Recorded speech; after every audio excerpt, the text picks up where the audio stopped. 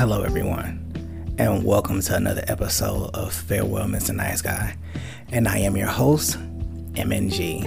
And one thing I would like to say is thank you for joining us on this fantastic journey. But it's not fantastic because there has been a lot of ups and downs with me, my son, and our lifestyle. And we're going to talk about is something that's really essential. And this is one of the strategies that I want to give to men or fathers that are out there having to deal with their baby mamas or the mother of their child, however you want to call them. One of the things that I want to let you know is that this strategy that I used was very beneficial in how I stopped paying child support and got custody of my son. It kind of played a factor in it because I paid child support for a year. And if you heard one of my previous podcasts when I was talking about some of the few things that happened in the beginning, one of those is that I had to pay child support, and I was giving her up to, I think it was like $240 a month in child support, because that was the only way that she was going to allow my son to come and live with me, was me paying her to relinquish him to me. And that wasn't the thing that she said in court. It took me to pay $100 to do that, but I was paying $140 every pay. One of the things I had to do when she wanted to change her parenting time or her custody time, it was I had her sign a contract. Now, what was the purpose of the contract? So the time that I was going to school, I learned about contracts. And contracts gave me an idea that was really essential and I think beneficial to me coming off of child support at the time. Now, I paid child support for a year.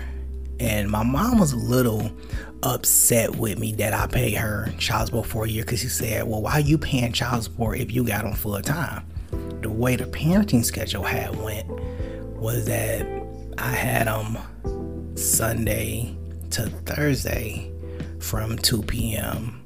to the time that he got out of school, and she was supposed to pick him up from school during that time. So, and he was getting out of school at 3:30, but I had him in childcare afterwards, so it was like a little after school program. I forgot what it was called. It was called Kids Zone, but it's irrelevant. And she was supposed to pick him up from the aftercare, and eventually she stopped picking him up from the aftercare, saying she had to work, she won't be able to pick him up and everything. So then he would just stay with me for the whole weekend.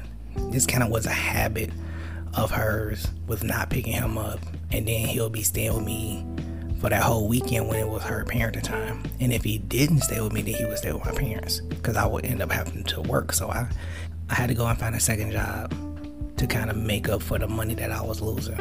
So it was like a little weekend job, like 2 days out of the week, and it was paying good money. So I kind of stayed there for a little bit. Even when I got out of child support, I kind of stayed. But contracts. So what's the purpose of a contract? The purpose of a contract is it distinguishes the parameters of the relationship that you have with the other person.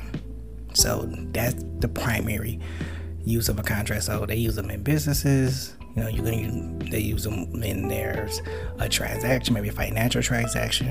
If you're going to sell something to somebody, a financial transaction that follows, then you want to go ahead and use a contract.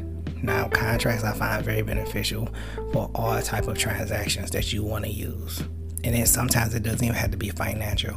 You just want to just have some kind of contractual agreement between you and another party, just to say, hey, yeah, we had a verbal agreement, but I also want a written agreement. Now, don't get me wrong. I know a lot of people work off of verbal agreements, and that works for a lot of people.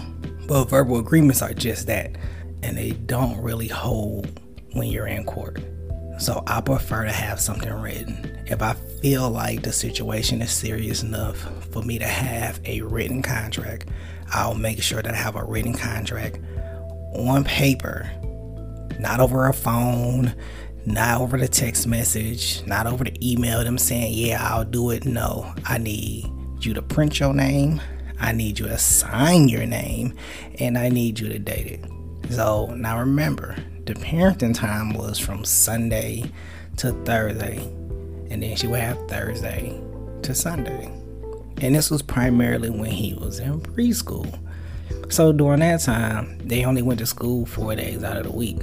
So then they left that Thursday evening, Friday, Saturday, and then that Sunday. That was a parenting time. That's what we agreed to in court. It was kind of like supposed to give us somewhat close to 50-50 in time. So along with doing that, I'm like, all right, cool. That works for me.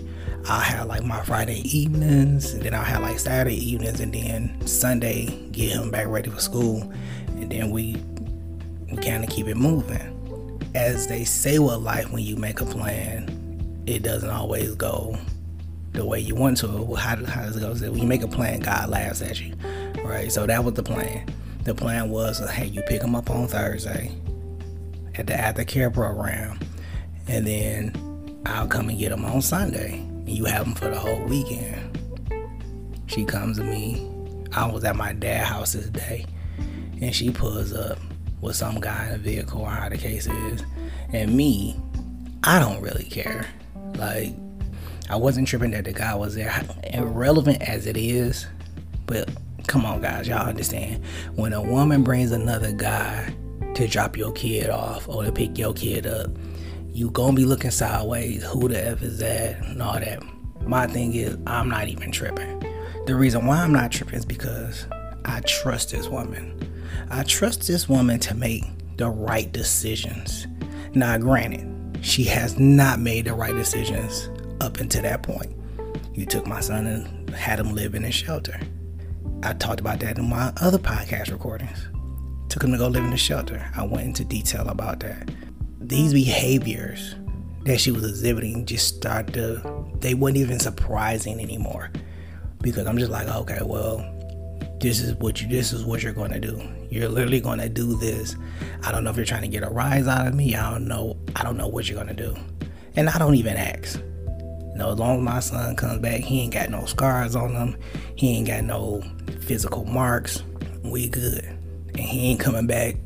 I mean, even with emotional and verbal abuse, you can kind of see some of the signs there. Kind of. Not really 100%.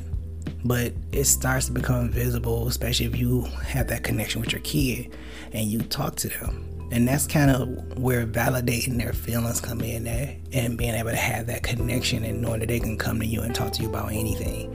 You want to be able to have that connection, so when they do go somewhere and they feel like they're not protected, or they feel like they don't have nobody to talk to, when they come back to you, they will be able to talk. But you got to make sure that you have that avenue open, and you're not interrogating them for information, but you're cultivating a relationship for them to talk to you. And when she came over, she was like, well, with my work schedule, I'm not going to be able to pick him up on Thursdays anymore. And this was right around when he started to go to first grade, because I called her and I said, listen, what's happening now is he's going to first grade. Well, he's going to kindergarten. Sorry, not first grade, kindergarten. So he's going to kindergarten, and he's going to start to go to school 5 days out the week. That means that when you pick him up on Thursday, you got to drop him off at school on Friday morning. Now, I'm completely comfortable with this. I want this to happen. I had all the faith in her that she was going to make the right decision, and we were going to be able to co-parent and manage this like grown adults. That wasn't the case. She comes with this story while at my dad's house, basically saying the way her schedule is, she's not going to be able to pick him up on Thursday and take him to school on Friday. Okay, so that's going to fall on me, is what you're telling me. So I'm like, all right. I'm like, you know what? Don't even worry about it. That's fine. I'll take care of it. So I was like, so are you going to be able to pick him up on Fridays? She said, yeah. I said, all right. So the next time I seen her, I wrote up this contract. Now I did me a little Google search.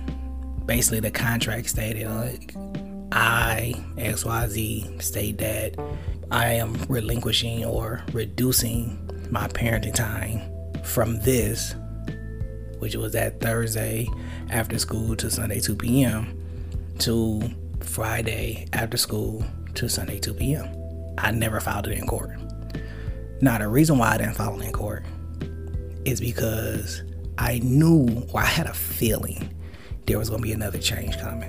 And I tried to be fair because I didn't want to run out to the court every few days or every few months trying to enforce my rights, because I know the judge probably would have got tired of seeing me. So the courts is actually as unfair as they are in certain times, and it's not the court's fault because they're only really going by the law that's being enforced. So they're really just enforcing the law that came from legislation. That's one thing that I want y'all guys to remember. The law came from legislation. It's being enforced by the court system. So the court don't really make the rules, nor can they modify or change the rules. They can't really step outside of that. That's kind of something hard to it's kind of hard to deal with, but that's the truth. Because remember, there's still 3 branches of government.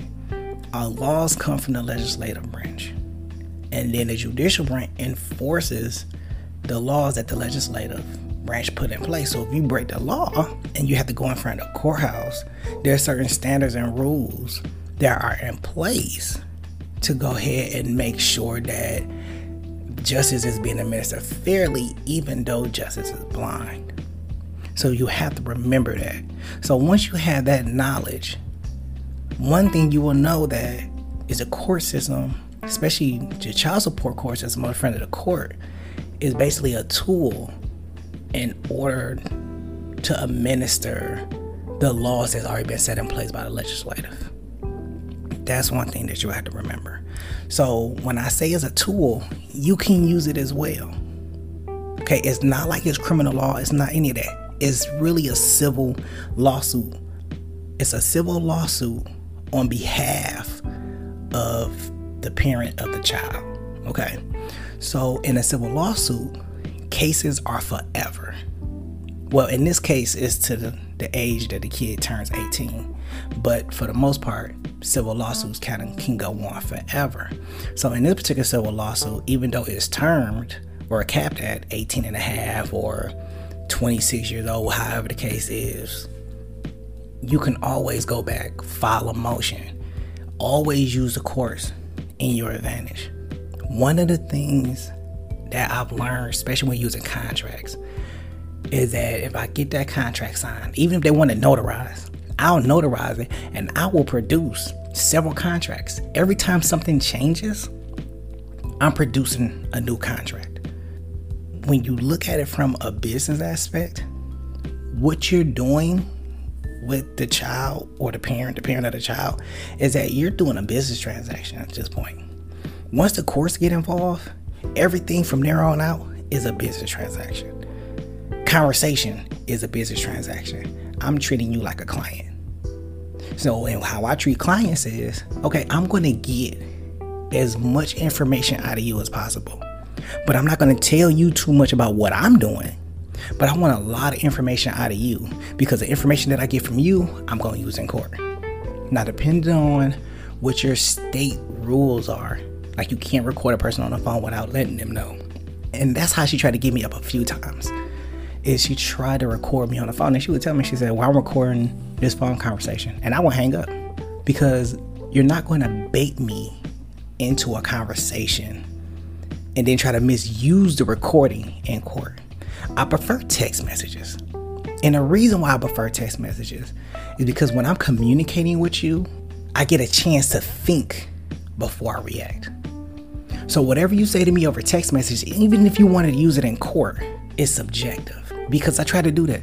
I try to use emails and text messages in court to kind of prove my case. It didn't go over well. Like, I lost more than I won in that situation. However the case, it doesn't mean that you can't use it. It's all in how you use it and what point are you trying to prove when using it. That's what I got from that. So when it comes to communication, and I'm going to go more in depth on the communication that you will need to use against a parent of your child. I don't want to say baby mamas or baby daddies. Like, I try to use those loosely because I see them as derogatory terms. At least if you show them, if you talk about them respectfully, I believe that you would treat them respectfully, even if they come with disrespect. But I'll go more into that in another podcast. However, when it comes to agreements and changes in parenting time, definitely use contracts, written contracts, signature, printed name, and date is beneficial. It holds up in court. I've done it myself. I had 3 contracts by the time we went back to court of the parenting time being reduced by her. And every time she reduced the parenting time, I made sure that I recorded it.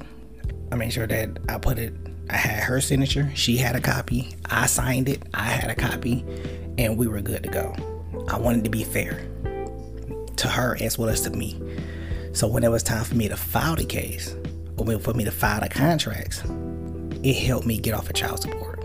So, and the way that happened is by the time, so a year had went past, and she had reduced her parenting time on 3 different occasions. And with all these occasions, I had a contract.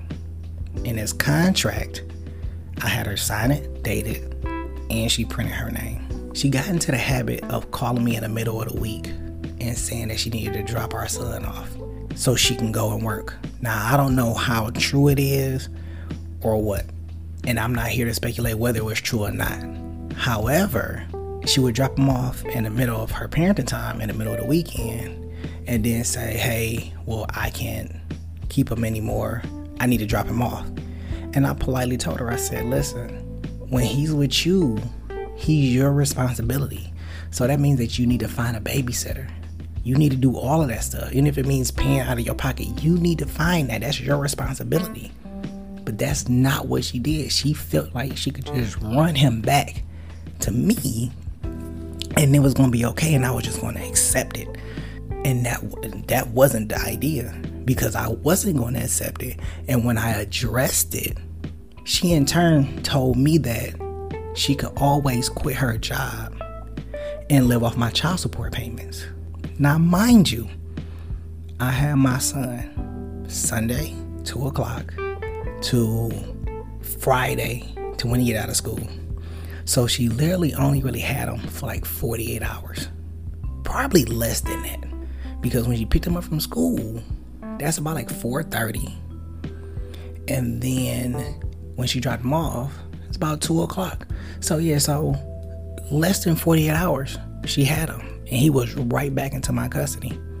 I felt like she insulted my intelligence by saying that she would quit her job and live off my child support checks. Now, mind you, I was only paying $140 a pay. And I get paid bi-weekly. So I was only paying $140 a pay. But for her to have the audacity to believe that because I said something to her about being a responsible parent, that she can give up her job and live off my checks was disrespectful. I'm already taking care of him. Paying rent, clothes, food. He has sensitive skin, so that's another cost. If anybody out there knows, when your child has sensitive skin, y'all don't use the same detergent. Y'all don't wash clothes together. Y'all don't wash sheets together.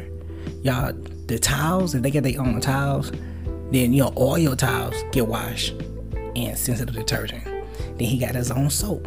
So that's another thing. So those are just additional costs that people don't consider when taking care of a child. And she didn't consider that. She knew he had sensitive skin. He had his own soap. He went over there with his own soap.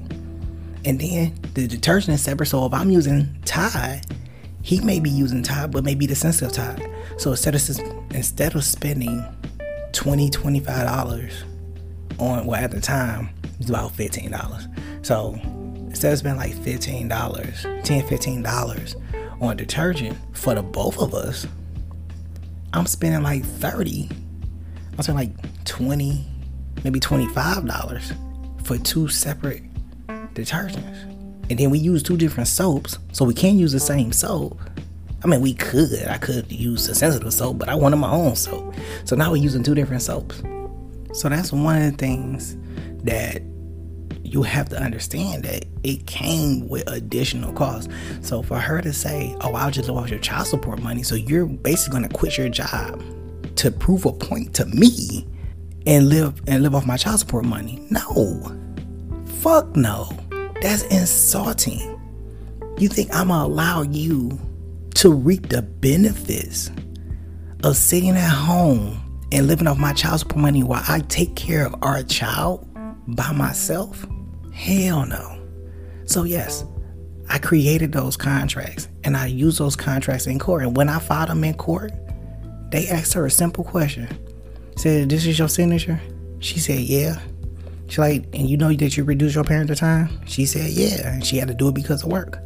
The judge simply said, okay, well, due to the nature of you reducing your parenting time, well, we're going to have to abate his child support.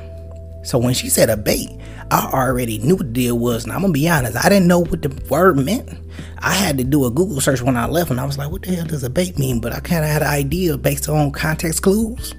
And if you remember what context clues are, it's basically understanding what a certain word means based on how it's used in the sentence. So when she said that we had to abate his child support, I already knew they was getting rid of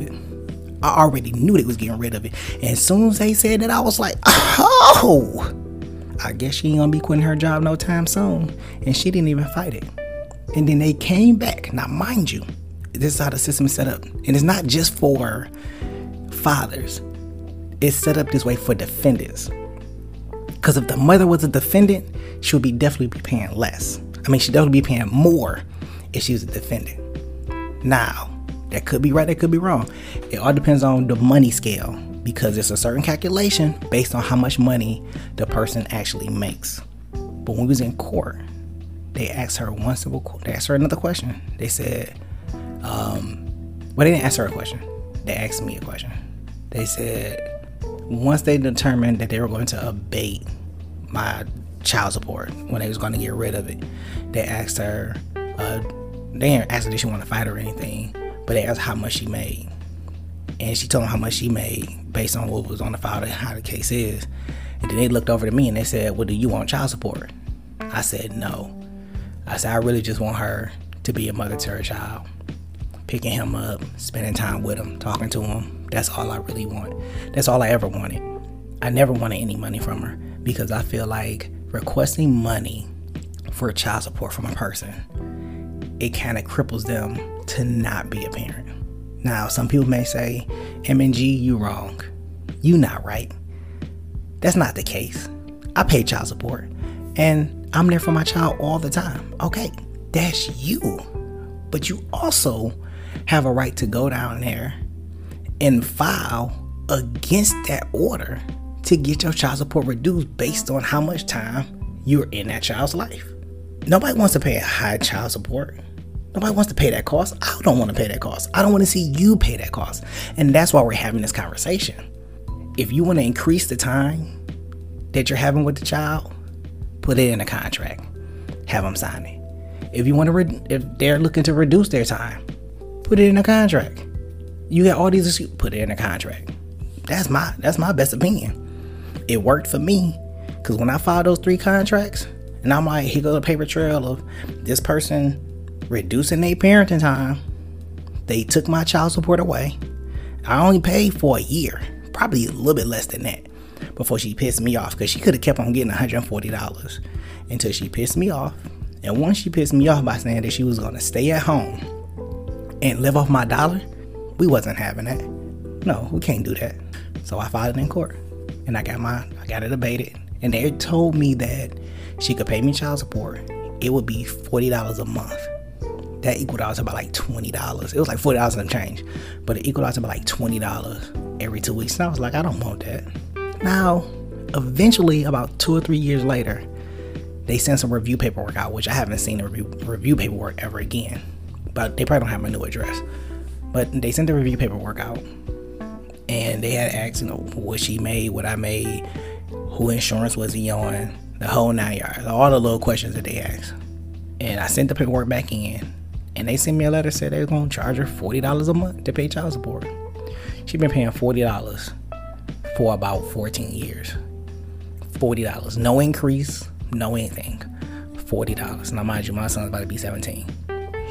She been paying $40, and still hasn't been as active as a parent. The most active that she has been in the last, I would say since he started high school, is just really retwisting his hair. So every few months, when he get his hair retwisted, she pop up, retwist his hair. That's about the most active. Then I let her get him for the summer. So the last, I think, 3 summers, he's been going over there. No, everybody like, well, that's something. I'm like, it is, but I'll force him to go over there for holidays too, because you barely pick him up on the weekend like you're supposed to, per the custody order, because we don't file a custody order anymore. And I guess you could say that's an improvement on our conversation, but she just wanted to start having him for the summer. So I said, all right, cool, you can have him for the summer. But the $40 that she paying child support, all that goes straight to him. I set him up a bank account, and I just let that money just go there. I don't even touch it. I never needed it, because at the end of the day, I just want her to be a parent. So I'll leave you with this. If you're looking to make an impact, or you're looking to make a change, understand that courts are a tool. You can go down there, you can file a motion. You can consistently file motions. If you need additional information, or if you can get pictures that work in your favor, do that. If you already got custody of your kids and that person is not around, or they're not trying to be around, I know it's a pain, but sometimes taking notes and keeping a detailed log of some of the stuff that was talked about, some of the stuff that was happening, is beneficial for your case. It may not seem like much, and it may not seem like much when you go to court, but just like any case, like a criminal case, when you start to go into the documentation and start compiling, you start to realize how much evidence you have, where a judge, they won't be able to refute it. They're going to have to take it into account because you put that work in. So if you got to do the contracts, if you got to take notes on when they pick the child up, don't pick the child up, when they don't let you see your child, and when they deny you, take those notes. If you want to do it in your phone, do it in your phone. Note take the date, the time, the nature of the conversation, what was said, if you can remember. Do it the same day so it's fresh. You try to go over to the house and no, you can't pick your kids up unless you do X, Y, and Z. Go back to the car, make sure you put that in your notes. So then when you're ready to go file your motion, you follow all the notes and say, hey, I've been trying, but this is what I'm running into. The courts listen to that. File your motion. Let your voice be heard. Don't just sit back on the sideline and just let the court just take you for everything that you are, and you don't get to be a father to your kids. I want to see no kids in any household go without having a father, because I know what it feels like. So we are at that pivotal point where we're going to say goodbye to Farewell, Mr. Nice Guy. I am your host, MNG. Thanks for joining us on this unfiltered journey with Farewell, Mr. Nice Guy. We hope today's conversation brought you fresh insights and a renewed embrace of authenticity. To keep the canon vibes flowing, hit the subscribe button for more thought-provoking episodes and share the podcast with your friends. As we wrap up, keep embracing your true self, navigating life's twists and making connections truly count. Until next time, remember that your journey to authenticity and growth is one to cherish.